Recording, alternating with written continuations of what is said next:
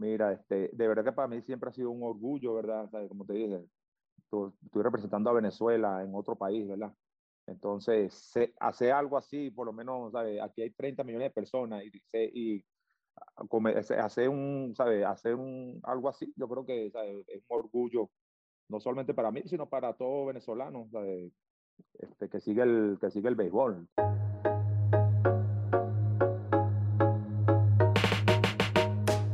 Buenos días, buenas tardes, buenas noches, bienvenidos a otro increíble episodio de Llamada al Bullpen, el podcast oficial de las mayores. Yo soy Daniel Alfonso y por supuesto me acompaña mi amiga y colega Amanda Rivera, quien ahora puede agregar ser una psíquica a su currículum porque estoy bastante seguro de que predijiste este enfrentamiento de la Serie Mundial, Amanda. Saludos, Daniel, saludos a todos los que nos escuchan. Ya basta de que me sigas poniendo títulos, Daniel. O sea, de aquí a lo que llega el 2023, no sé cuántos títulos tendré. Pero bueno, feliz de estar aquí ya en este otro episodio de Llamada al Bullpen. Y bueno, estamos celebrando porque estamos en la Serie Mundial. Por fin llegó la famosa Serie Mundial, la que todo el mundo quería ver. Y bueno, aparte de eso, predije que estarían los Astros y los Phillies, Daniel, así que te lo dije. Por alguna vez, Amanda, estuvimos de acuerdo en algo porque también quería que estuvieran en la Serie Mundial Filadelfia y Houston. Pero algo me dice que te vas a convertir en nuestra experta residente de Te lo dije, Daniel. Así que más adelante en nuestro programa estaremos hablando, por supuesto, sobre la Serie Mundial. Y para ayudarnos a hablar sobre eso, tendremos a un exjugador que estuvo en Serie Mundial y es nada más y nada menos que el ex lanzador Freddy el Torpedo García. Y ya que esto es Llamada al Bullpen, también queremos hablar sobre lo que es la música latina y sus orígenes. Así que en el programa de hoy nos acompañará el fanático de los Yankees y legendario percusionista de origen puertorriqueño, Bobby Allende. Ahí lo tienen, béisbol, cultura y más. Esto es Llamada al Bullpen. Yo soy Daniel Alfonso. Daniel es el viejito. ¿Qué es lo que tengo que decir? Yo soy Amanda Rivera. Que Amanda Rivera ha tenido el pelo azul como Karol G. Béisbol, cultura y más. Y esto es Llamada al Bullpen.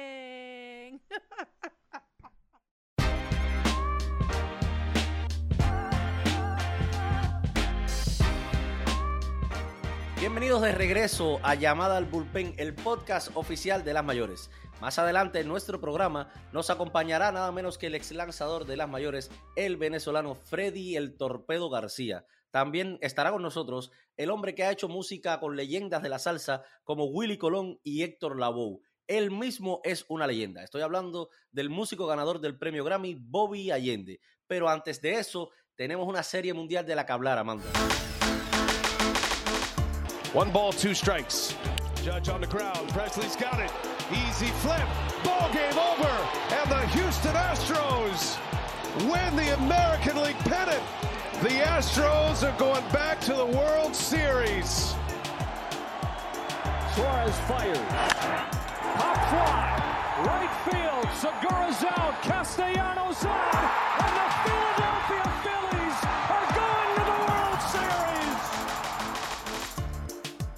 Qué espectáculo, Daniel. La Serie Mundial ha dado mucho de qué hablar. Definitivamente tanto los Phillies como los Astros están poniendo un espectáculo en el Clásico de Otoño y estamos todos los fanáticos del béisbol, Daniel, disfrutando de este show, de lo que queríamos ya que llegara la Serie Mundial. Y bueno, ya estamos en noviembre, pero definitivamente se ha extendido un poquito de las fechas normales, pero estamos disfrutando. Seguro que sí. La Serie Mundial este año, como tú dices, muchos querían encontrarse con otro escenario, pero al final los mejores equipos llegaron a la Serie Mundial.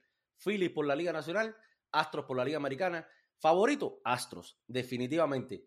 Y los Phillies, bueno, para que vean que el béisbol es así, como se dice en nuestros países, la pelota es redonda y viene en caja cuadrada, dando la sorpresa a los Phillies. Bueno, Daniel, definitivamente, si tenemos que hablar de protagonistas, aparte de Bryce Harper, de los Phillies, que para mí deberían ganar esta Serie Mundial, definitivamente. Creo que están viviendo un gran momento, creo que son el equipo Cenicienta y yo voy y apuesto por los Phillies.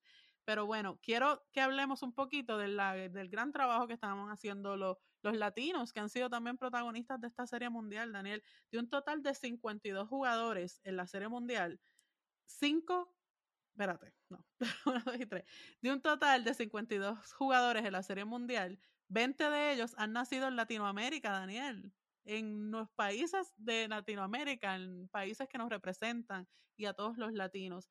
Así que, definitivamente esto deja mucho que decir, ¿me entiendes? Como que los latinos son parte importante y esencial del béisbol de la Grandes Sobre todo Ligas. en los Astros hay 15 de esos 20, Amanda. Los Astros, casi todos los jugadores del roster activo, bueno, muchísimos jugadores del roster activo, son nacidos en Latinoamérica. Solamente 5 en los Phillies, pero como tú dices, 20 en total. Aquí voy a hacer una pequeña acotación, porque lo hemos visto en nuestras redes sociales, y es que, bueno, cuando decimos esto, es que los jugadores han nacido fuera de Estados Unidos, porque también hay latinos dentro de los equipos que han nacido dentro de Estados Unidos. Es el caso de Nick Castellanos, que es hijo de padres cubanos, y él mismo se considera latino, como muchos otros que juegan en las Grandes Ligas. Pero cuando decimos 20, nos referimos a los que han nacido fuera de los Estados Unidos. Así que quería hacer esta pequeña acotación porque nos han preguntado por nuestras redes, hemos tenido este tipo de comentarios al respecto. Pero de manera general, como tú mencionas, de muchos países de Latinoamérica, Venezuela, República Dominicana, Puerto Rico, Cuba, México, Panamá y Honduras. De Panamá tenemos a Edmundo Sosa y de Honduras tenemos a Mauricio Dubón. Los demás, por cuestiones de tiempo, no podemos mencionarlos, pero seguramente todos los que siguen Llamada al Bullpen y siguen el béisbol de las Grandes Ligas saben perfectamente quiénes son los protagonistas de esta Serie Mundial. Definitivamente, antes de que pasemos de tema, Daniel, quiero mencionar Honduras porque Mauricio Dubón está prácticamente también haciendo historia. Es el primer hondureño en llegar a una Serie Mundial, en jugar en una Serie Mundial. Y definitivamente eso es algo que debemos recalcar aquí porque el béisbol sigue trascendiendo y va llegando a más países y vemos cómo llegan y debutan en Grandes Ligas, y eso es algo que a mí me pone sumamente feliz de ver a un hondureño jugando una Y serie. a mí también, me encanta que los nuestros estén representándonos en el mayor de los escenarios del béisbol. Pero aquí les tenemos otro éxito de nuestros jugadores. El envío, buen batazo de Altuve, al jardín opuesto, línea candente. A bordo, Altuve para comenzar el show de la séptima parte baja. Pues como lo escucharon, José Altuve, el venezolano de los Astros, el segunda base venezolano de los Astros, se convirtió este año en el líder en hits de la Serie Mundial de todos los tiempos entre los jugadores nacidos en el extranjero. O sea, como mencionábamos hace un rato, fuera de Estados Unidos. Un tremendo logro para uno de los mejores jugadores de Venezuela y uno de los mejores latinos de todos los tiempos. Definitivamente, Daniel. Yo creo que José Altuve es una leyenda y bueno, esperemos que nos siga dando mucho más de qué hablar y que siga haciendo historia en el terreno de juego. Altuve es una leyenda de la postseason, por cierto, porque ha puesto muchísimos números en postseason y este es uno de ellos, uno más de ellos. Vamos a tomarnos un pequeño breakcito, Amanda, como siempre digo, y cuando regresemos nos acompañará el ex lanzador de las mayores y que ha estado en Serie Mundial, Freddy García. Ustedes no se vayan a ninguna parte porque esto es Llamada al Bullpen y nosotros regresamos ya. Soy Mauricio Dubón de aquí de la Serie Mundial. Los invito a escuchar el podcast Llamada al Bullpen. G Segura de este lado. No se olviden de escuchar Llamada al Bullpen. Hola mi gente, Lalo Alemis Díaz de los Astros de Houston. Sigan el podcast Llamada al Bullpen. Recuerden escuchar el podcast de Llamada al Bullpen. Y llegó el momento esperado por todos en este episodio especial de Llamada al Bullpen dedicado a la Serie Mundial. En esta ocasión tenemos a un lanzador que tuvo experiencias en la Serie Mundial. Vamos a hacer una llamada al bullpen como va, aunque se trata de un lanzador abridor, aunque tuvo algunas experiencias como relevista. En esta ocasión vamos a hacer la llamada al bullpen al venezolano Freddy García.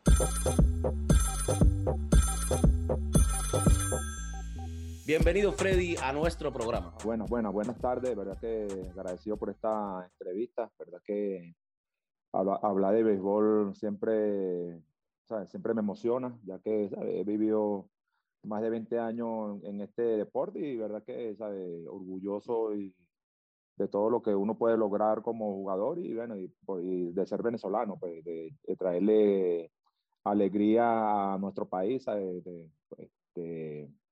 un orgullo hacer todo esto. Cuéntanos, Freddy, estamos muy emocionados con tenerte aquí, Amanda y yo, pero cuéntanos, ahora que nos mencionas sobre Venezuela, sabemos que andas por casa, ¿qué andas haciendo? ¿Qué hay de nuevo? Bueno, yo en verdad que yo vengo a visitar a mi familia, vengo a visitar a mi mamá, a mi papá, a mi hermana, y aprovecho, bueno, aquí juego golf, ¿sabes? Que es lo que, ¿sabes? Cuando uno se retira y, bueno, le queda jugar golf, hace cosas, ¿sabes? Divertidas, pues, bueno, también compartir con la familia, que son, ¿sabes? Mis hijos, todo eso. Entonces, ahorita ellos están en Miami, yo estoy aquí en Venezuela, pero, ¿sabes? Si Dios quiere, ya estaré de regreso ya a finales de este mes. ¿Estás viendo la Serie Mundial? Sí, claro, por supuesto. ¿Sabes? Me encantan los juegos y especialmente esta Serie Mundial, ya que, ¿sabes? Filadelfia fue el último en clasificar y como ha venido jugando, ¿sabes? Ganó el primer juego de la Serie Mundial. Entonces, son cosas interesantes, todo eso, ¿sabes? Houston, ¿sabes? Houston, todo el mundo sabe lo que puede hacer. Entonces, yo creo que la cosa, ¿sabes? Está bien difícil para los dos equipos, ya que, ¿sabes? Los dos tienen bateo, tienen picheo, el bullpen está buenísimo. Entonces, bueno, yo creo que eso, como siempre lo he dicho, el que tiene picheo es el que gana.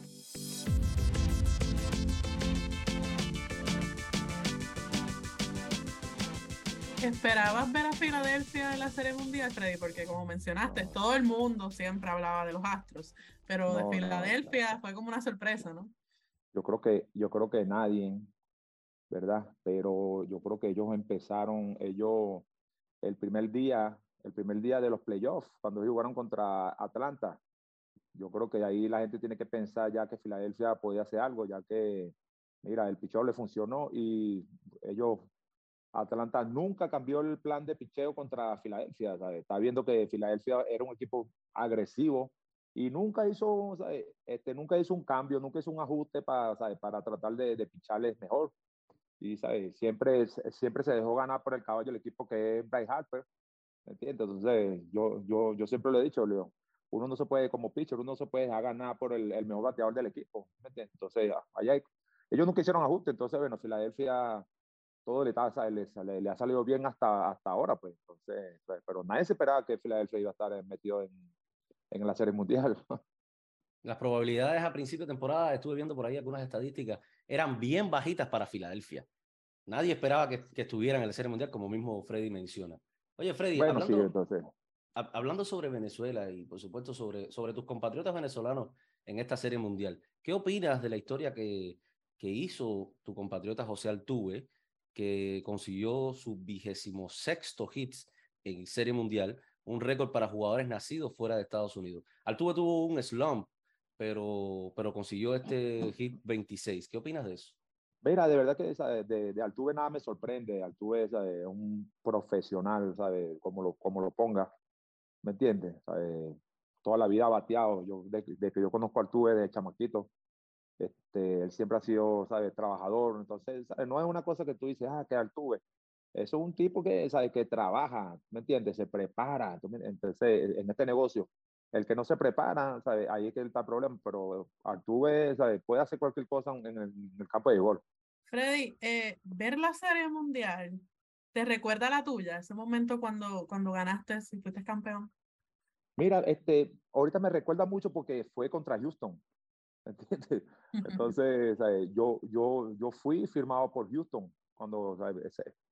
Mi primer contrato profesional me lo da Houston, ¿me entiendes? Entonces, ¿sabes? Hay muchos recuerdos porque ahí empezó mi carrera.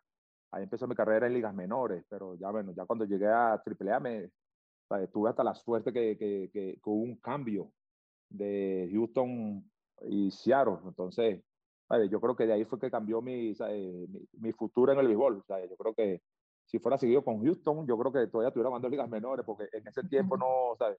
En ese tiempo, los muchachos jóvenes no subían mucho, ¿entiendes? Había que sobresalir. Entonces, gracias a Dios, tuve la suerte de que hubo un cambio y llegué a Seattle y una oportunidad. Entonces, cuando veo los juegos, ¿sabes? Que en Houston, ¿sabes? Yo piché ahí, yo piché el juego 4 ahí.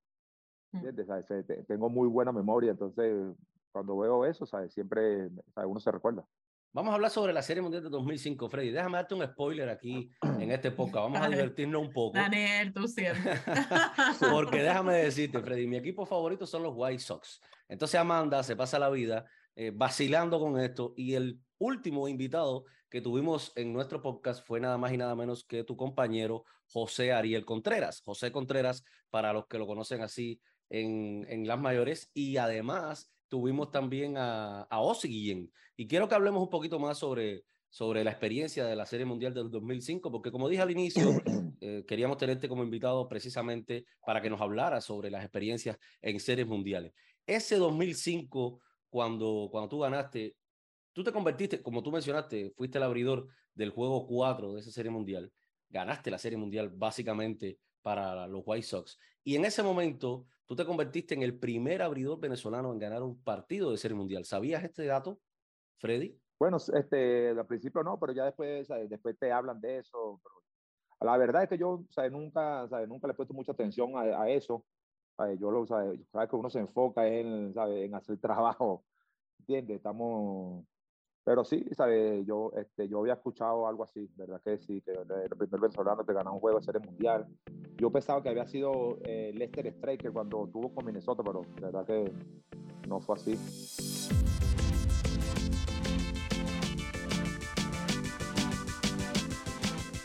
¿Qué significó en ese momento para ti? Aunque en ese momento no lo sabías, como tú mencionas, pero cuando te lo dijeron. ¿Y qué significó hacerlo bajo las órdenes de tu compatriota Ozzy Guillén, que se convirtió en el primer latino en ganar una Serie Mundial? Latino manager. Manager, sí, perdón, sí, el primer latino manager. Sí. Exacto. Mira, de verdad que para mí siempre ha sido un orgullo, ¿verdad? ¿Sabes? Como te dije, estoy representando a Venezuela en otro país, ¿verdad? Entonces, hacer algo así, por lo menos, ¿sabes? Aquí hay 30 millones de personas y hacer algo así, yo creo que, ¿sabes? Es un orgullo, no solamente para mí, sino para todo venezolano, ¿sabes? Que sigue el béisbol. Entonces, y bueno, y respecto a Ozzy, bueno, Ozzy es como familia, entonces, imagínate, Ozzy es un tipo que, ¿sabe? La gente piensa que él anda como loco, pero no está loco, esa es su forma de ser, ¿me entiendes? Él habla mucho, pero él siempre está metido en el juego, ¿entiendes? Él tiene un instinto que, ¿sabe? Que no tiene todo el mundo, ¿sabe? Como manager, ¿entiendes? Me imagino que por eso fue el primer latino manager en que da campeón mundial, ¿sabe? Y venezolano, un orgullo, pues, imagínate. Sí, José Contreras nos hizo algunas anécdotas ahí con Ozzy, que nos decía que hablaba mucho con ustedes, con los abridores, muy familiar Ozzy, y eso definitivamente, como nos decía también Contreras, ayudaba a la química del equipo. Mira, sí, verdad que ese equipo de nosotros, el 2005, fue un equipo muy unido, ¿sabes? Nosotros jugábamos afuera y siempre, ¿sabes? Planeábamos algo de hacer. Llegábamos a la ciudad y mira, vamos a comer. ¿Quiénes van a comer? Entonces, siempre iba la mayoría del equipo. Entonces, ¿sabes?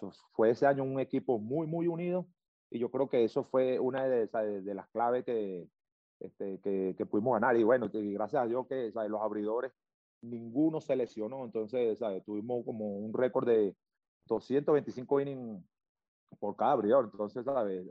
Eso te quiere decir que el bullpen siempre estuvo muy descansado durante el año. Entonces, cuando llegan los playoffs, ellos están ready para la guerra, como se dice. Quería preguntarte, ¿qué diferencia hay entre prepararse para una serie mundial versus la temporada regular? Mira, yo creo que la temporada regular uno siempre tiene el chance de recuperarse.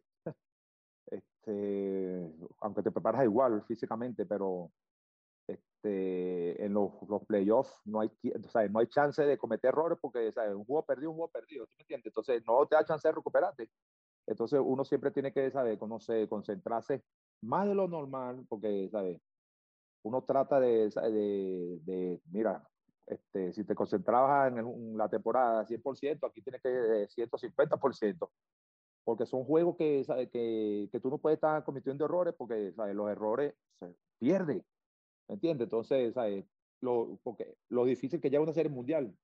Entonces, imagínate, entonces hay que hacer las cosas, ¿sabes? Bien. Gracias a Dios nosotros pudimos, ¿sabes? Hacer las cosas súper bien, ¿sabes? Que barrimos a Boston y después perdimos el primer juego contra Anaheim y le metimos 4 juegos completos.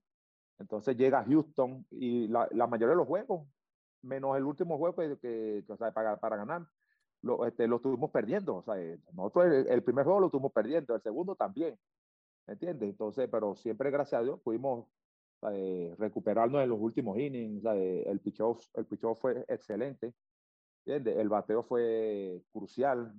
Entonces, ¿sabes? Para tú hacer eso, ¿sabes? Tiene que todo pasar como al tiempo, ¿sabes? Las cosas buenas al mismo tiempo, pues.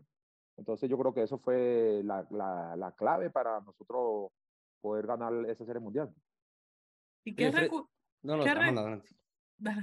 recuerdas específicamente de esa celebración, de cuando se coronaron campeones? Mira, esa celebración yo no celebré mucho. Yo celebré más cuando clasificamos, ¿sabes? Para los playoffs, imagínate, porque como fue el pitcher el ganador, entonces yo duré como casi una hora y media para entrar al clubhouse, ¿me entiendes? Entonces, cuando entré al clubhouse ya la gente estaba como ya se habían bañado de champaña, me tenían la botella guardada a mí. Entonces, verdad que la celebración mía en la Serie Mundial no fue tan buena como las otras celebraciones, pero fui buena. La celebración fue buena en Chicago, cuando llegamos a Chicago. Esa sí, el desfile y esas cosas, ¿sabes? Algo muy bonito. Entonces yo creo que, ¿sabes? Que es el sueño de cada jugador cuando firma, ¿sabes? ¿Sabes? Gana dinero, pero, ¿sabes? Tú tienes una meta que es estar sano, ¿sabes? Y ganar una serie mundial, ¿me entiendes? O llegar a una serie mundial. Entonces, hay muchas cosas. Definitivamente son muchos sentimientos, nos imaginamos, Freddy, cuando uno gana una serie mundial. No la hemos ganado nunca, Amanda y yo, pero nos imaginamos. Son tantos los jugadores que terminan su carrera y ni tan siquiera han tenido la experiencia de jugar una serie mundial. Entonces, mira, eso de por sí es un logro, llegar a la serie mundial. Yo tengo una anécdota que nos pasó en Spin Training con respecto a la serie mundial. Nosotros, el primer meeting que hicieron, lo hizo el gerente, Kenny Williams. Sabes que el dueño de Chicago era el mismo dueño de los Chicago Bulls, ¿entiendes? Entonces, él es el mismo dueño. Entonces, el señor ya es mayor, bueno, todavía está vivo, pero en ese tiempo estaba, no sé, medio enfermo, algo así estaban diciendo. Entonces viene y dice, Kenny Williams dice, bueno, muchachos, el señor Jerry ha ganado 6 anillos de campeones con los Chicago Bulls, pero el sueño de él es ganar un anillo, ¿sabes? Con los White Sox. Entonces, ¿por qué este año no le damos ese placer, ese sueño? Yo digo, bueno, ni que fuera tan fácil, ¿sabes? Ganar una serie mundial o llegar por lo menos, ¿me entiendes? Entonces, pero mira, se planteó eso, se habló eso, y empezó la temporada y mira, empezamos a ganar, ¿me entiendes? Y la cosa fue agarrando calorcito, y bueno, tanto fue así que mira, por casualidad se ganó la serie mundial.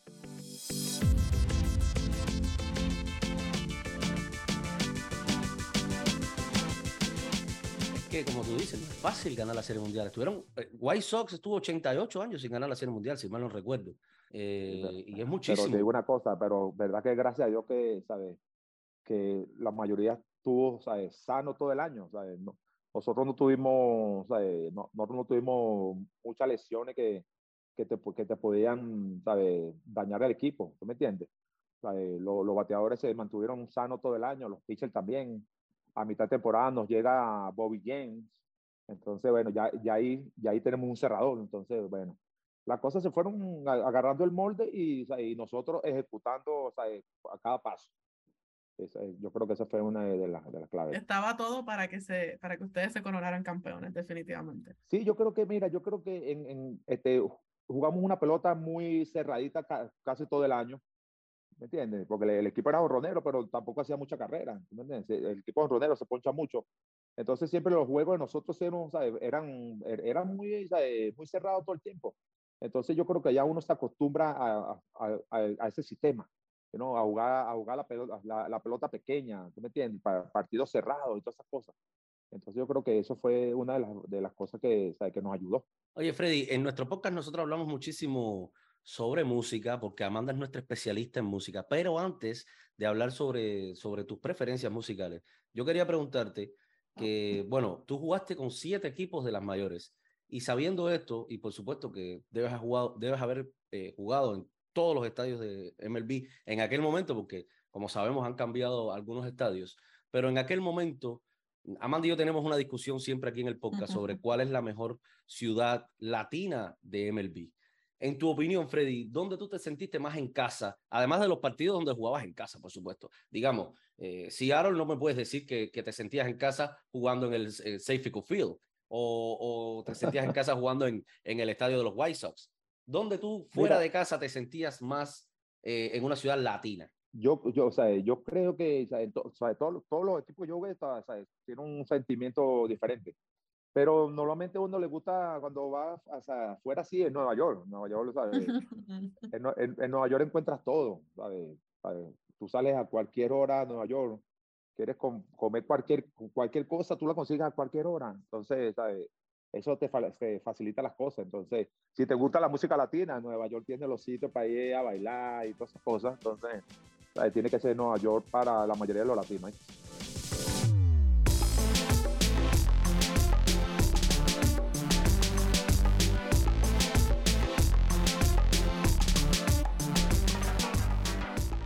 Gracias, Freddy, porque Daniel me siguen. Todos nuestros invitados coinciden conmigo, Daniel, así ya, que... Amanda, ya, por favor. Sigue ganando, Amanda, sigue ganando. Es que él dice que es Chicago, entonces... No, es que Freddy tiene un punto. Nueva York es la ciudad que nunca duerme. Bueno, pues claro, pero entonces, ¿por qué tú nunca has elegido Nueva York, Daniel? ¿Tú sabes? Tengo que ir más a Nueva York. Sí, no, ¿sabes? Chicago, a mí me encanta Chicago. Lo que pasa es que ahí hace demasiado frío, ¿entiendes? ¿Sabes? Si Chicago hiciera 60 en invierno, yo viviría en Chicago. Pero imagínate, con ese frío que hace... Freddy es de los míos, Amanda. Freddy es de los míos. No nos gusta el frío. No, bueno, y de los míos, porque creciendo en Puerto Rico, imagínate, en el Caribe. Creciendo en Cuba, Puerto Rico y Venezuela. Puerto Rico y Venezuela, claro, no nos gusta el frío. Sí, entonces, mira, yo vivo en Miami, vivo en Venezuela, entonces el calor, ¿sabes? Sabroso, pues. Sí. Del clima, ¿sabes? El calor de la gente, sin duda, también. Sí, exactamente. A mí me encantó, a mí me encantaba cuando voy con los Yankees, el ambiente de los Yankees, el estadio, ¿me entiendes? Queda en el Bronx, ¿me entiendes? Entonces... Hay una gran comunidad latina en el Bronx.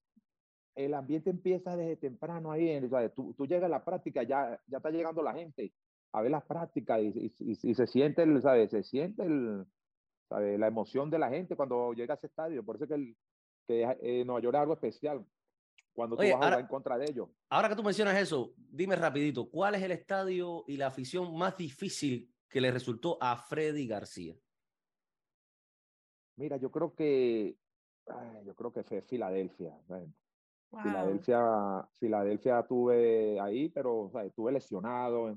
Es verdad, nunca pude, ¿sabes? Pichar, ¿sabes? Como yo lo hacía, porque andaba, ¿sabes? Tenía el hombro, ¿sabes? Lastimado, entonces, ¿sabes? Nunca, y los fanáticos no son fáciles ahí, bueno, no dicen que se meten hasta con Santa Claus. Entonces, ¿sabes? Tiene que ser Filadelfia, porque cuando yo jugué con Nueva York y cuando iba en contra de ellos, a mí me encantaba, porque a mí me encanta, ¿sabes? Que la gente grite, que te griten cosas. Yo vengo de Venezuela, yo jugué aquí en Venezuela con Magallanes, ¿entiendes? ¿Sabes? Y me curé de eso, ¿sabes? Un Caracas Magallanes en Caracas, Nueva York, pero, ¿sabes? El triple de la gente grita. Entonces, eso te emociona, ¿tú me entiendes? Entonces, pero sí, tiene que ser Filadelfia uno de los sitios más difíciles. Freddy, y hablando, ¿verdad?, de que vives en Miami, una ciudad con tanta, una comunidad latina bien grande, que nos gusta la música, ahora mismo, ¿quiénes son tus artistas favoritos? ¿Qué música escuchas? Mira, yo me quedé en los años, en los 80, ¿viste? ¿Sabes? A mí me gusta mi salsa vieja, el reggaetón viejo, ¿sabes? Yo de verdad, los artistas nuevos, ¿sabes? No los sigo, te lo juro. Lo mío es salsa, merengue, ¿sabes? Viejo. ¿Y quiénes? O sea, ¿quiénes de la vieja escuela te gustan?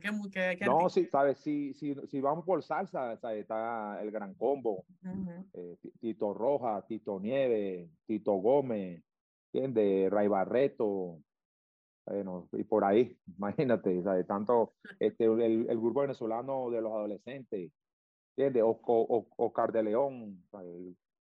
Oscar de León no podía faltar. No, claro, por supuesto. Me encanta que mencione el Gran Combo de Puerto Rico, porque esa orquesta es una orquesta increíble, realmente. No, yo soy fanático del Gran Combo, ¿sabes? Yo gracias a Dios he tenido el privilegio de estar en tarima con ellos, de hacer coro con ellos, imagínate. ¿De verdad? ¿En dónde? Sí, vale, mira, en Seattle, en Chicago, en Puerto Rico. Wow, múltiples lugares. Oye, no sabíamos que Freddy tenía el talento oculto ese. No. Me gusta la música y gracias a Dios he tenido la oportunidad de montarme en tarima a hacer coro, pues. ¿Me entiendes? Oye, lo que queríamos es que nos cantaras aquí entonces. Sí, un pedacito.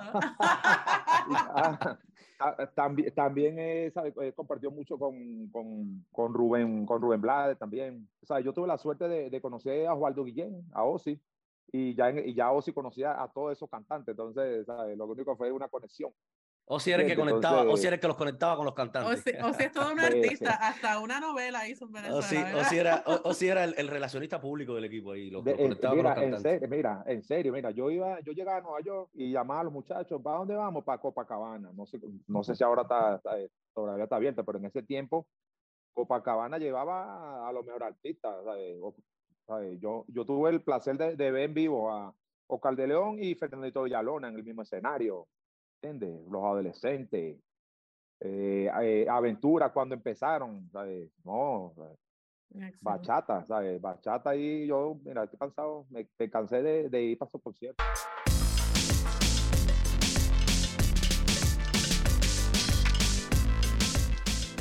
Oye, Freddy, y en el montículo allá en el bullpen, o sea, allá en el bullpen, ¿ponías alguna música para relajarte? No, ahí uno lo que está pendiente es que suene ese teléfono. a que suene la llamada, que suene la llamada al bullpen, ¿verdad? Mira, sí, uno se camina más ese bullpen, vuelta y vuelta, esperando, en caso que, ¿sabes? Uno siempre, ¿sabes? Ligando al equipo que las cosas vayan bien, ¿tú me entiendes?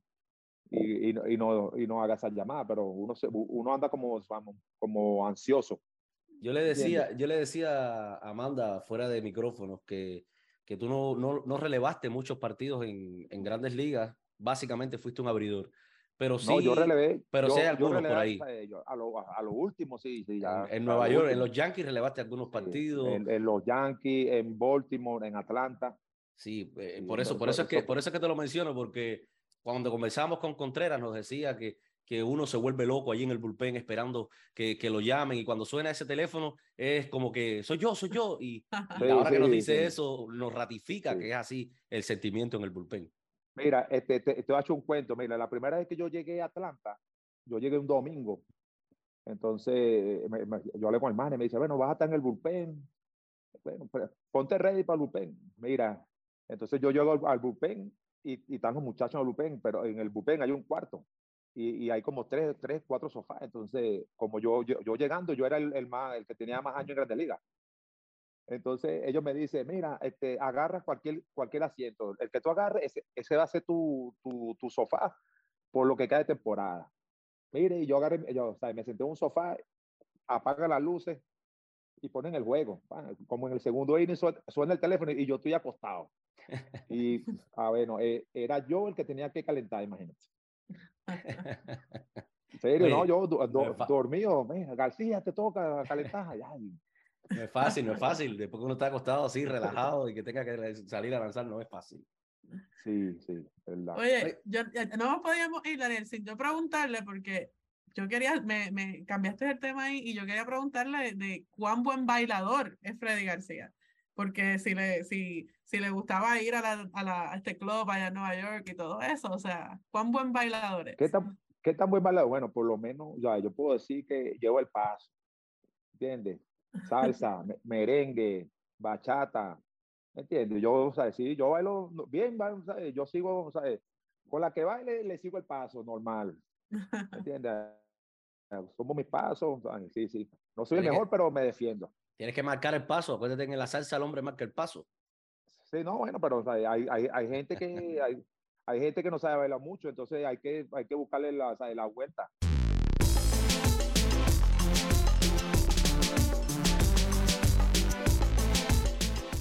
Freddy, rapidito, mencionaste muchos artistas que te gustan hace un rato. Si estuvieras jugando hoy en Grandes Ligas y tuvieras que salir a lanzar, ¿cuál sería tu walk-up song? ¿Cuál sería tu canción para salir a lanzar? Ahorita, en esta Está época. difícil. Sí, ahora mismo. Ahora mismo. Digamos que eres lanzador de Grandes Ligas en el 2022. Mira, como te dije, yo me quedé yo me quedé en los años viejos, porque yo toda la vida, mira, yo por lo menos cuando estaba en Nueva York, yo ponía una canción de Oscar de León, ¿entiendes? Pero ahorita, bueno, me imagino que pondría, no sé, alguien que esté pegado con Bad Bunny, no sé. No menciones a Bad Bunny aquí, por favor, Freddy, por favor, que si no Amanda, cada vez que un pelotero me menciona aquí a Bad Bunny, Amanda ya. No, ya con es que no hay podcast en que no mencionemos a Bad Bunny. Yo dije, vamos bien. Nadie ha mencionado a Bad Bunny hasta este momento. Mira, pero no te soy fanático de él, porque tú prendes la radio claro. y quieres escuchar a Bad Bunny. No soy fanático de mucho reggaetón de esta época, porque la gente ahorita no canta. La gente, tú escuchas las canciones y todos te hablan de lo mismo. Y entonces, eso a mí no me gusta. Yo prefiero los artistas, los cantantes que de verdad canten, ¿entiendes? Que tengan letra, que la música signifique algo. Sí, que proyecten sentimientos, sí. Pero hay cantantes de música urbana que tienen buena letra también, también sí existen, sí que... Sí hay, pero yo me quedé entonces con mi música vieja, que las canciones significan algo, entonces eso sí me gusta. Una bachatica con sentimiento, esas cosas. Freddy, por último, para cerrar nuestra entrevista hoy acá en Llamada al Bullpen, ¿qué le dirías a un joven lanzador de Serie Mundial para que se relaje en el montículo, que es bastante difícil? Mira, primero la concentración, ¿sabes? No tener miedo, porque eso es mentira. El miedo es algo bueno, porque el miedo te mantiene alerta, ¿entiendes? Lo único que yo puedo decir es que sea agresivo, hay que ser agresivo, hay que siempre pensar en el primer pitch de strike, no estar tras la cuenta, porque ahí es cuando te dan tu tate quieto, como se dice, ¿entiendes? Entonces, mucha concentración y confianza en sí mismo, porque si uno llega, si uno está pichando y uno no tiene la confianza en sí mismo, ahí como dice uno está jodido ahí, ¿entiendes? Entonces, la concentración es lo más importante. Y la agresividad, hay que ser agresivo, hay que estar encima de los bateadores. ¿Por qué? Porque a los bateadores no les gusta que tú lo estés atacando, ¿entiendes? Los bateadores quieren que tú más bien estés relajado, no, hay que atacarlo, ¿entiendes? Eso es lo que les puedo aconsejar. Por último, y por si sale antes de que se defina el ganador de la Serie Mundial, ¿Phillies o Astros? Bueno, como la historia me gusta Filadelfia. Ahí estamos. Me gusta Filadelfia. Freddy está conmigo. Freddy está con Amanda. Aunque conozco al chiquito, al Tuve, pero no voy a Filadelfia porque la forma que viene jugando, me encanta la forma que viene jugando. También inspirados, la verdad. Sí. Freddy, una vez más, agradecidos por tenerte acá en Llamada al Bullpen. Esperamos tenerte nuevamente en el futuro. Vale, gracias a ustedes. Ustedes me avisan que yo siempre estoy activo. Seguro, cuando tengamos el campeón de la Serie Mundial te avisamos. Bueno, está bien, pues, muchas gracias por esta entrevista. Pues.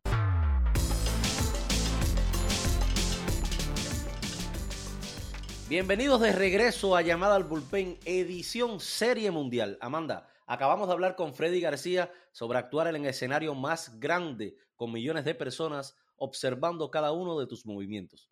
Bueno, nuestro próximo invitado sabe cómo es eso, porque él también ha actuado en los escenarios más grandes de todo el mundo frente a millones de personas. Así mismo es, Daniel. Es una leyenda totalmente. Su trabajo con íconos como Héctor Lavoe, Tito Puente, Willy Colón, Rubén Blades, Marc Anthony y la gran Celia Cruz y muchos otros artistas ha ayudado a dar forma al ritmo latino mucho más allá de sus raíces salseras. Pues en esta ocasión le estamos dando la bienvenida a Llamada al Bullpen a Bobby Allende. Bienvenido, Bobby, a nuestro programa. Gracias por la invitación. Muy agradecido. En primer lugar, antes de comenzar a lanzarte rectas, Bobby, queremos que nos digas y que le digas a nuestros oyentes quién es Bobby Allende, grosso modo, porque tienes una historia de vida muy grande. Bueno, yo diría que muchos dirían que tengo una vida muy grande, una carrera muy grande, pero yo solamente digo que soy bendecido como todos los demás. Tú sabes, en nuestra vida, en este mundo, todos estamos bendecidos en diferentes partes de nuestra vida. ¿Tú me entiendes? Dios nos puso en este mundo para hacer lo que Él quería. ¿Tú me entiendes? Ustedes como la profesión de usted, la profesión mía.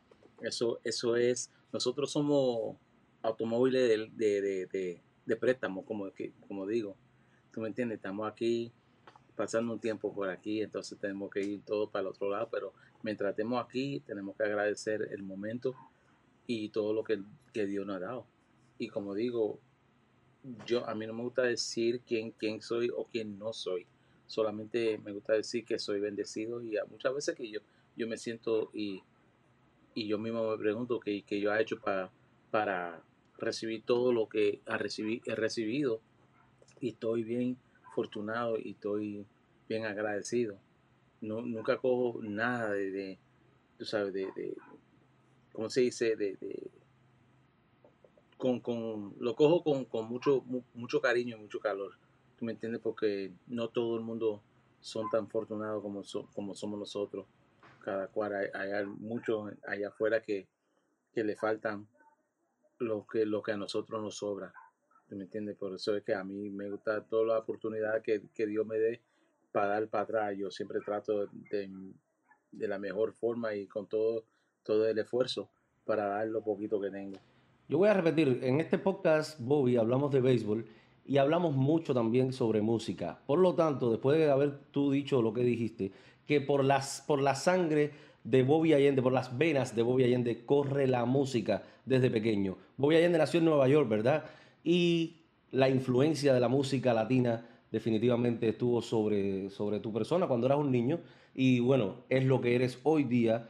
Como decía, tienes una gran carrera artística detrás de muchos músicos, me imagino, grandes. Estuvimos investigando por ahí que grabaste con muchos músicos.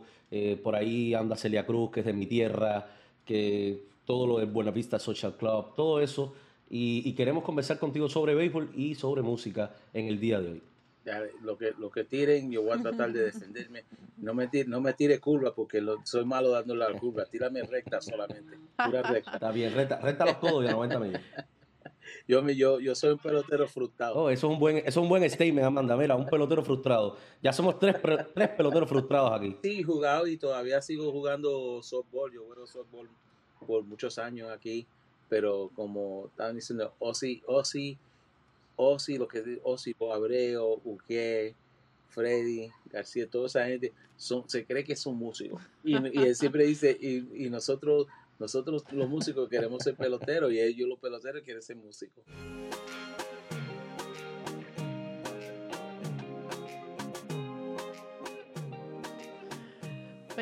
Oye, y si hablamos de peloteros, ¿verdad? ¿A qué pelotero admiras? O sea, del pasado y del presente. Bueno, yo he sido fanático del béisbol en general. Desde pequeño yo vivía a cruzar el puente de Yankee Stadium. Y yo cuando niño, mi abuelo era fanático del béisbol también. Y mi abuelo nos llevaba para Yankee Stadium a ese tiempo que costaba $1.50 para sentarse en los bleachers. Nosotros íbamos con mi abuelo. Wow. Y él en casa ponía la pelota con su cerveza y su ron y miraba su béisbol. Eso era lo de mi abuelo. Así pasaba el tiempo tranquilo. ¿Me entiendes? Pero de eso de favorito, yo cuando estaba en junior high school, yo tenía una maestra de matemáticas que era novia de Mickey Rivers. Y Mickey Rivers venía a la escuela con Cliff Johnson a repartir la bola. En ese tiempo ya sabía que yo era músico, porque la maestra se lo dijo. Y él fue a varias actividades para verme tocar con Tito Puente en el Bronx.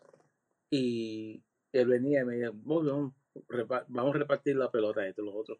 Y de eso nos hicimos amigos, pero entonces nos separamos y perdimos contacto hasta como 3 años atrás, algo así. Toqué en el 20 aniversario de David Cohn, del juego perfecto de David Cohn. Toqué ahí con Paul Simon y estaba Mickey Rivers ahí. Y nos ponimos a hablar después de tantos años y se recordó de todo que hemos hablado.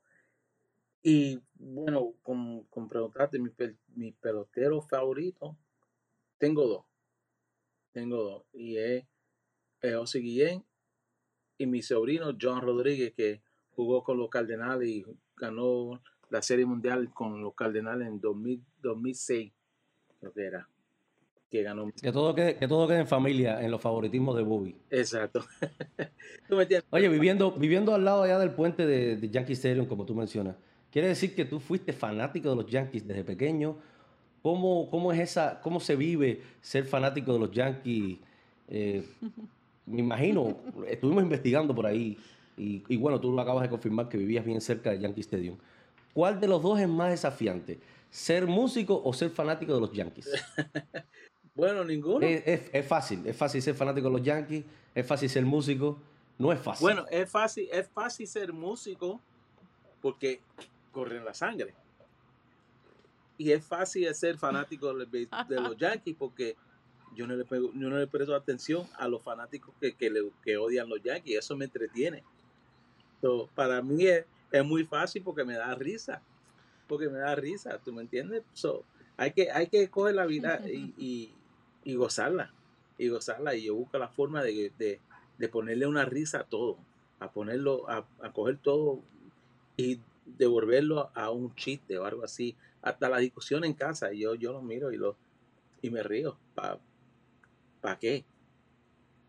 ¿Tú me entiendes? Pero los dos... Esa es una buena forma de ver el béisbol. Yo le voy a preguntar, porque no solamente los Yankees, los Yankees no son el único equipo que juega béisbol en la ciudad de Nueva York. Hablemos de los Mets. Exacto. ¿Cómo te inclinaste más por los Yankees? Obviamente contando la historia de que vivía cerca del Yankee Stadium, pero ¿por ahí hay algún lugar en tu corazón o algo para los Mets de Nueva York? No, tú sabes que yo soy bien amigo de Edgar Alfonso y de Andy Chávez. Y Andy, no sé si ustedes toca mucho timbal. Sí, le conseguí el timbal a Andy y cuando yo tocaba, él venía a los bailes y yo lo ponía a tocar los solos timbal. Okay. Ven a tocar. Yo me envuelvo en lo que sea. No, eso no de ser fanático de... Ahora, si tú me dices que los Yankees me van a dar 2.5 millones al año por ser fanático de ellos, ahora ahí es una diferencia. No, ahí también, anótame por ahí también.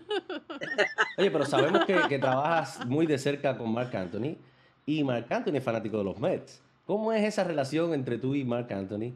Y siendo tú fanático de los Yankees y él fanático de los Mets. Voy y repito, es que Marc Anthony no sabe mucho, hay que darle hay que ignorarlo.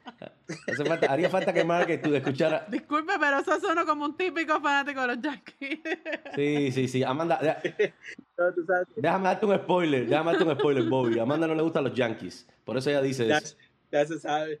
Pero tú sabes que yo cuando yo era director de la banda de Marc Anthony, yo formé un equipo de softball entre el grupo.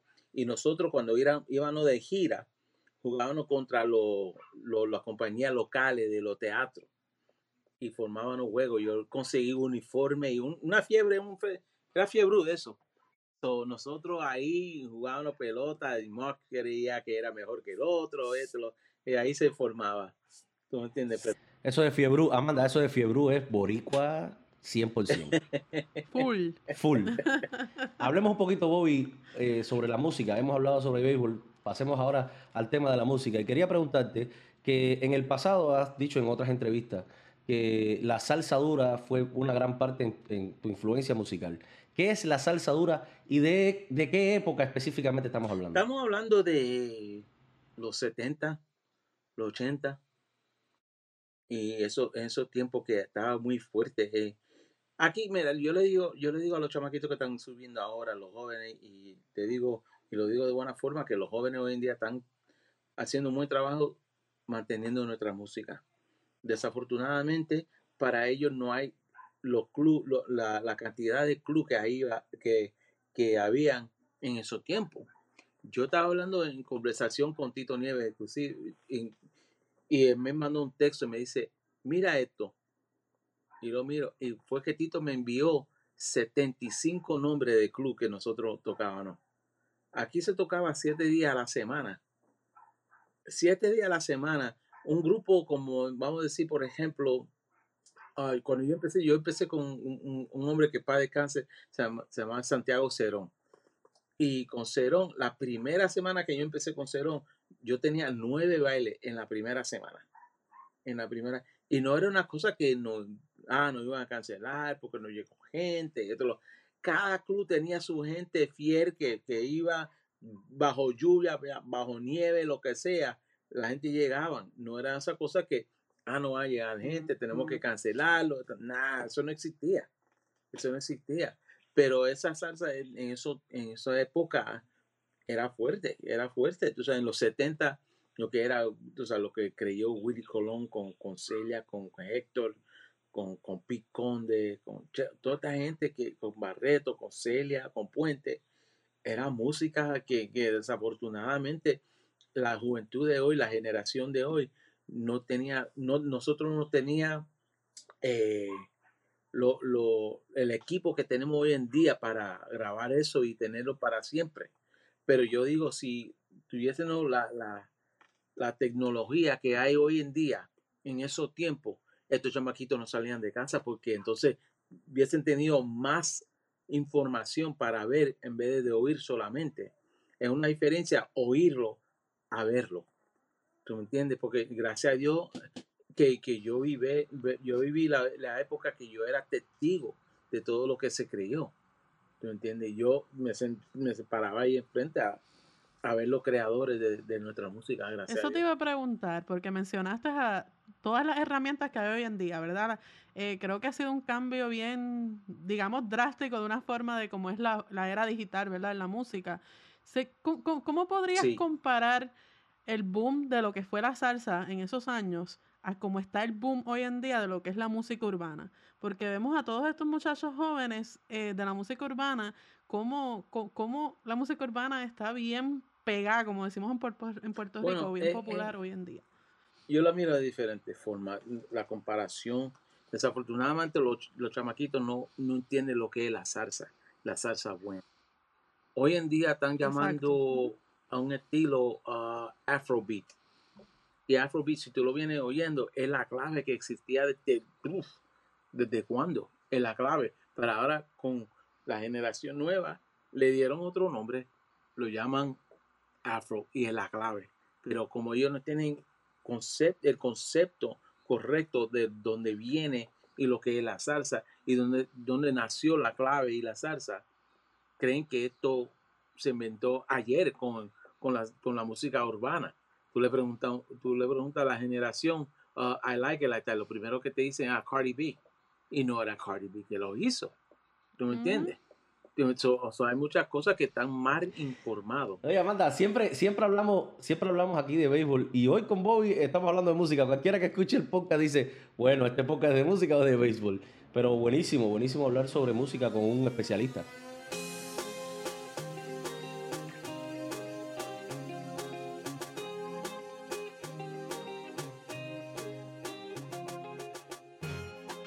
Le hemos preguntado a los jugadores y a los exjugadores que hemos tenido en nuestro show, le hemos preguntado cómo es eso de estar en grandes escenarios durante los grandes momentos, dígase por ejemplo la Serie Mundial.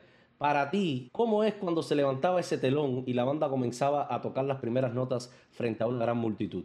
¿Ese sentimiento desaparece alguna vez en la vida de un músico? No, bueno, se desaparece cuando el músico se empieza a hacer la música y lo piensa como un trabajo. Ahí es que cambia. Y yo siempre he dicho que el día que yo tengo que tocar la música que yo amo y verlo como un trabajo, es tiempo para yo buscar otra cosa. ¿Tú me entiendes? Y para mí, la primera vez que yo tenía esa experiencia fue que yo toqué en Madison Square Garden tenía como 7 o 8 años, algo así. Y era con Tito Puente y Julio Iglesias. Y ahí habían 20,000 personas. Y yo decía, pero, ¿qué hago yo aquí? Pero afortunadamente yo nunca he tenido ese miedo. Nunca me dio miedo porque me gustaba lo que yo estaba haciendo. ¿Me entiendes? Me gustaba y inclusive Tito Puente nos trató como los hijos de él. ¿Me entiendes? Yo nunca vi a Tito Puente como el rey, el timbal el gran Tito Puente. Para mí era Tito. Déjame rectificar algo. ¿Qué edad tenías tú cuando tocaste por primera vez en Madison Square Garden? 7 años. 7 años. Yo escuché por ahí 7 años. Mira, con 7 años no sabían escribir todavía, Amanda. Y ya Bobby estaba en Madison Square Garden.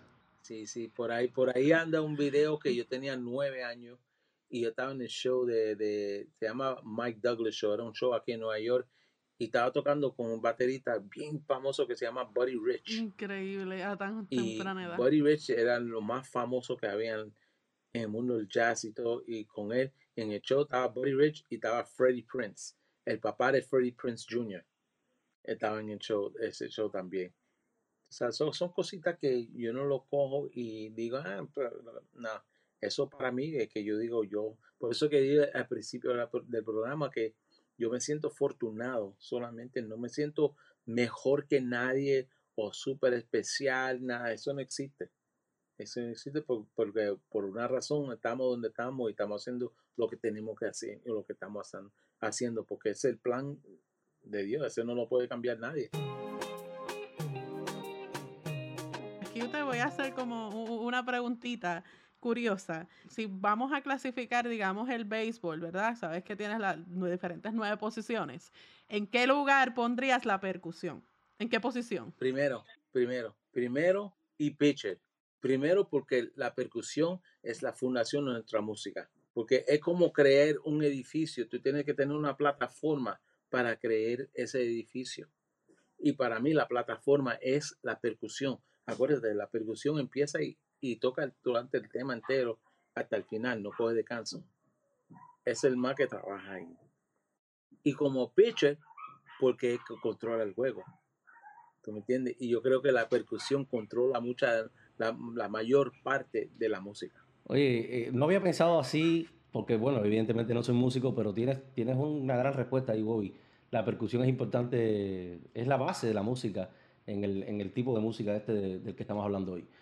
Yo te voy a hacer una pregunta un poco difícil también, como te la ha hecho Amanda ahora, y es que si fueras jugador, si hubieras tenido la oportunidad de haber sido jugador de béisbol, ¿cuál sería tu walk-up song? ¿Con qué canción saldrías a batear o a lanzar, en caso de que fueras lanzador? Hay tantas. Esa está difícil porque has pasado por mucho. Sí, hay muchas. Todos vuelven, como quien sea, todos vuelven al lugar, todos vuelven a batear de nuevo, todos vuelven al lugar donde empezaron, todos vuelven a lo que sea. Tiene mucho sentido esa canción y lo puede adaptar a muchas situaciones. Yo pasé mucho de mi carrera, te digo, y una si tenía que nombrarlo y ponerlo en sus lugares, Celia es, para mí, tiene que ser número 1 o 2 en mi carrera, porque su forma de ser como era, su cariño que nos brindaba, su talento que nos prestó. ¿Tú me entiendes? Y me enseñó mucho entre ella y Pedro Knight. Yo pasé unos ratos inolvidables, especial, y no se puede repetir ni imitar. Sí, yo me acuerdo una vez que fuimos a Argentina, me dijo, era mi hijito, voy, vamos a aterrizar, pero vamos a ir a comer, porque en Argentina tienen los mejores bistecs del mundo entero. Y fuimos a cenar, yo fui a cenar con Celia a comer bistec, porque ella sabía los lugares mejores de donde ir. Y siempre nos trataba de primera.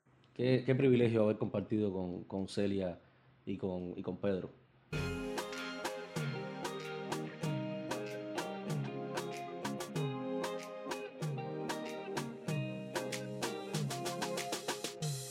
¿Quiénes son tus grandes amigos peloteros, Bobby? Chacho, Ozzy Guillén, Freddy García, Andrés Galarraga, Uber Urbina, Bo Abreu, Luis Sojo, Bernie Williams, los nuevos Gleyber Torres, Cabrera, ahora, los 2 Cabrera que están. ¿Quién más? Edgardo Alfonso. Bobby puede hacer más de un equipo de béisbol fácil, con todos los amigos peloteros que tiene. Exacto. Nosotros, para decirte una cuenta bien pequeña, nosotros todos los años íbamos a Venezuela a hacer la subasta de Osvaldo Guillén.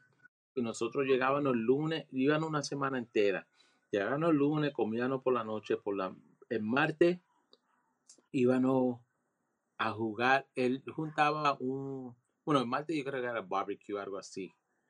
El miércoles y jueves él rentaba un terreno de béisbol para jugar softball. Nosotros y los jugadores de grandes ligas con Vladimir, con Pedro y con Freddy, con Hugue, con todos, nos juntamos a jugar béisbol. Y da la casualidad que ese día yo le pregunto, compadre, ¿contra quién vamos a jugar, güey? Tú sabes que Ozzy siempre está relajando y no, dame, ¿con quién vamos a jugar? Llegamos al terreno, había uno sin parte de brazos, uno con dos manos y yo, pero Ozzy, eso es un relajo. Y vos, Abreu, quiero pichar, dale vos, pichea. Y le metieron palo como pandereta de aleluya a vos. Y nos sacamos, vos, vete a la tercera. ¿Quieres jugar tercera? Vete a la tercera base. Y por ahí le metieron palo y vos, por favor, vete al outfield donde tú juegas. Pero gozamos siempre con esos muchachos y siempre nos recibieron con brazos abiertos, como siempre. De cantar, de tocar Andy Chávez y Luis Sojo. Esos dos, yo siempre lo montaba. Bueno, Bernie. Bernie es músico, Bernie no cuenta. Bernie es músico. Ajá, Bernie no cuenta, sí, descartemos a Bernie. Bernie es músico. Oye, sí, antes de irnos, ¿verdad? Ya que tienes un montón de amigos peloteros, ¿a cuál de ellos dirías que lo ves que tiene un poquito de talento para la música, para hacer, o sea, por eso de bromear, o sea, ¿quién tú crees de ellos que podría cantar? Pero cantante, wow, pusimos a Joey Cora a cantar una vez y chacho, parecía. Wow, tuvimos a Joey Cora en nuestro podcast y no lo sabíamos. Teníamos que haber entrevistado a Bobby Allende antes de entrevistar a Joey Cora, Amanda. Sí. By the way, Joey está con los Mets de Nueva York. Sí. Lo pusimos a cantar Plantación Adentro con Rubén Blades en una de las subastas y nos daba la nota grave, y nosotros nos hemos reído en cantidad y eso se quemó. Y Omar Vizquel, que lo pusimos a tocar timbal también. Oye, la música y el béisbol siempre unidos, Amanda. Definitivamente, sí. Yo creo que es parte que son dos, o sea, lo que es el deporte y lo que es la música nos distinguen como latinos. Increíblemente, así que por eso siempre, como mencionó Bobby, como hemos mencionado anteriormente aquí en nuestro podcast, los peloteros desean ser músicos y los músicos desean ser peloteros, así que eso es parte de nuestra, eso corre por nuestra sangre, Daniel. Así mismo es. Bueno, se nos acabó el tiempo, Bobby. Podríamos estar hablando aquí, como dice Amanda, todo el día hablando de béisbol, hablando de música y hablando de tus experiencias, pero se nos acabó el tiempo en el día de hoy. De verdad que muy agradecidos con tenerte en nuestro programa. Y siempre vas a tener las puertas abiertas para conversar con nosotros sobre béisbol, sobre los Yankees, que a Amanda no le gusta mucho hablar sobre los Yankees, sobre los Mets y por supuesto sobre la música y la influencia latina en el béisbol. Es la cosa. Gracias a ustedes por la invitación de nuevo.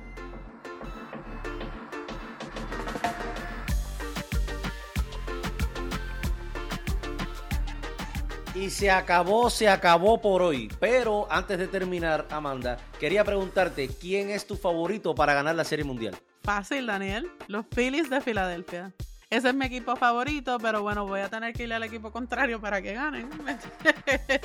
Porque no funcionó. No, la última vez no funcionó. Porque la última vez dijimos Filadelfia y Astros. Así que tenemos a nuestros oyentes medio perdidos. Ya no saben si vamos a adivinar o no. Pero tú sabes que, hablando de nuestros oyentes, por ahí me han escrito y me dijeron, eres la jefa, la pegaste, están los Astros y los Phillies, así que nos escuchan, Daniel, y si están atentos a lo que nos dicen. De eso yo estoy completamente seguro. Esto ha sido todo por hoy en este episodio de Llamada al Bullpen. Queremos agradecer a Freddy García y a Bobby Allende por ser nuestros invitados especiales. A ustedes, gracias por escucharnos. No olviden suscribirse a nuestro podcast donde sea que lo escuchen. Apple Podcasts, Spotify, Audacity o en la página oficial en español de Major League Baseball, lasmayores.com. Ahora, como siempre, vamos a dejarlos con las narraciones más emocionantes de nuestras emisoras en español. Estas son las mejores narraciones de esta Serie Mundial. Nuestras emisoras en español son las mejores y dan vida al juego para nuestros fanáticos en todo el mundo. Amanda Rivera y este servidor, Daniel Alfonso, les agradecemos nuevamente por la sintonía en Llamada al Bullpen. el podcast oficial de las mayores, con el compromiso de volvernos a encontrar una última vez en el próximo episodio. Hasta entonces, chao, chao. ¡Siéntate! Lo retrata sin sonrisa Framber Valdez. 9 píldoras de vitamina. Para que viene el lanzamiento, batazo en línea, la bola se va. ¡Gol!